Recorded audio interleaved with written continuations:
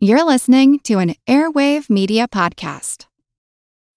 When you need mealtime inspiration, it's worth shopping Kroger, where you'll find over 30,000 mouth-watering choices that excite your inner foodie. And no matter what tasty choice you make, you'll enjoy our everyday low prices, plus extra ways to save, like digital coupons worth over $600 each week. You can also save up to $1 off per gallon at the pump with fuel points. More savings and more inspiring flavors make shopping Kroger worth it every time. Kroger, fresh for everyone. Fuel restrictions apply. Here's a program from our archives. This time of year, gray whales are making their southern migration along the Pacific coast towards Baja California, a journey of some 4,000 miles.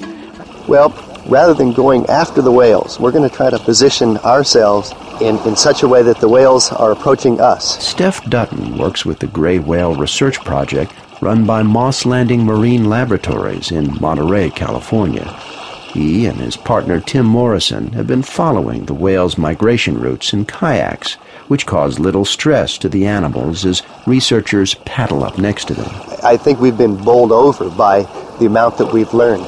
In particular, Tim and I working together have devised our hunting strategy. After they sound, that's when the big game starts. They're going to stay down from 3 to 7 minutes, and who knows where they're going to come up. So when they go down, there can be just the subtlest movement in their flukes, which will indicate which direction they're going to head. They don't go in a beeline all the time. So after a couple of minutes, we'll drop our paddling pace. Another minute, we'll drop it a little more. And the majority of the time, sure enough, they surface within 50 yards. And then it's a quick sprint over to them, and then we're paralleling them again.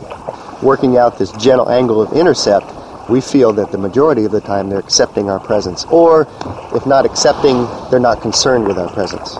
For transcripts of this and other programs in our series, please visit our website at www.pulseplanet.com.